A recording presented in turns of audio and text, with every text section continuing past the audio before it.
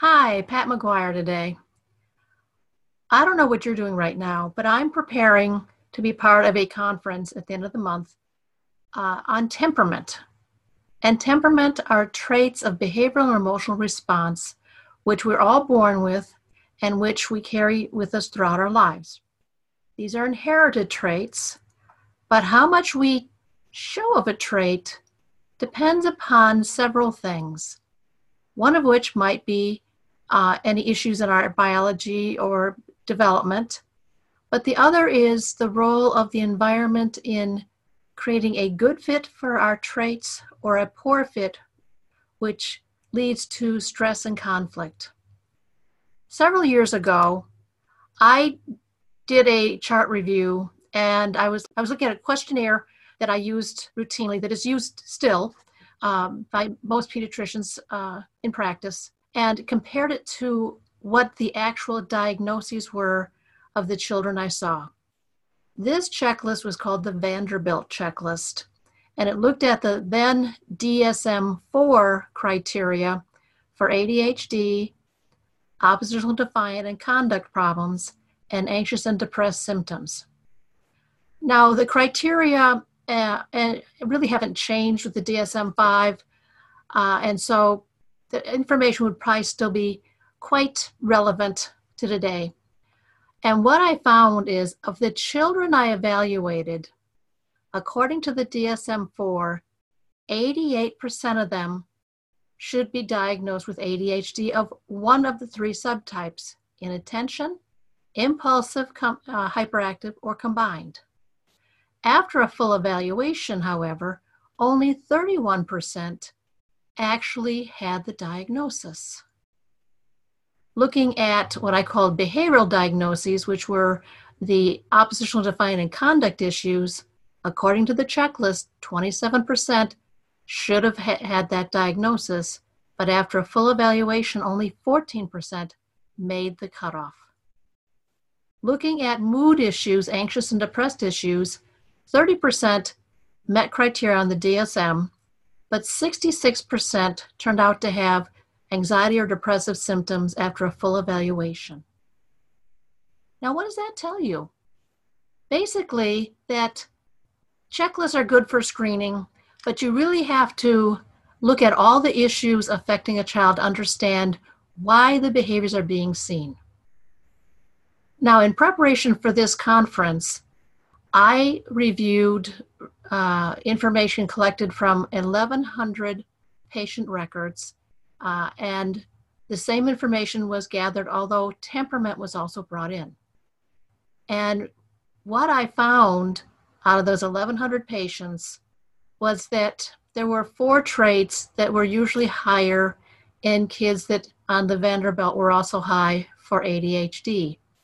And that was problems with rhythmicity, the ability to handle organization, time management, recognize patterns and sequences, adaptability, a handling of changes and transitions, basic mood, first impression of things, and persistence, ability to stay with any one thing till completed.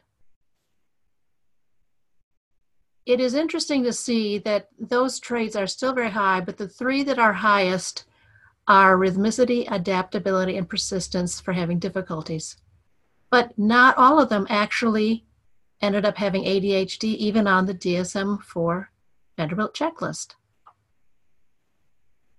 What I did with all the families that I worked with is I started with the temperament and talked about the issues there.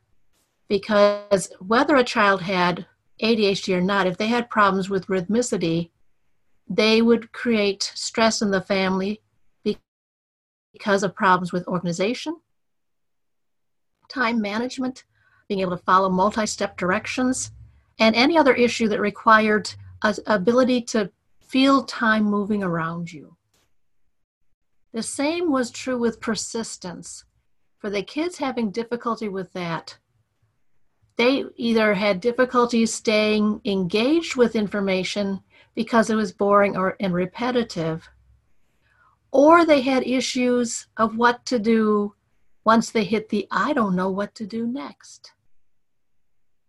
That second group often did not have ADHD. In the rhythmicity group, there were, again, two subtypes, one being totally unaware of time moving, and a second group aware, but struggling to figure out how to get a handle on it. That second group frequently turned out not to have ADHD either. This is why it's really important to go beyond the checklists. Get to know the child, get to know the biology of the child, get to know the environment that the child exists in, to understand what's getting together to create the behavioral stress that brought them in. So for the next week, I'd like you to take a moment to kind of, think deeper about these kids that may be, frustrating you. You may be interested in actually checking out my course called Never Assume, Knowing Children Before Labeling Them, which is on my website, helpingchallengingchildren.online, and you go to the store and you can find it. In that course, I go over temperament. I go over the aspects of biology that is encompassed under the neurodevelopmental disorders. And then I go over the influences of the environment and how children function.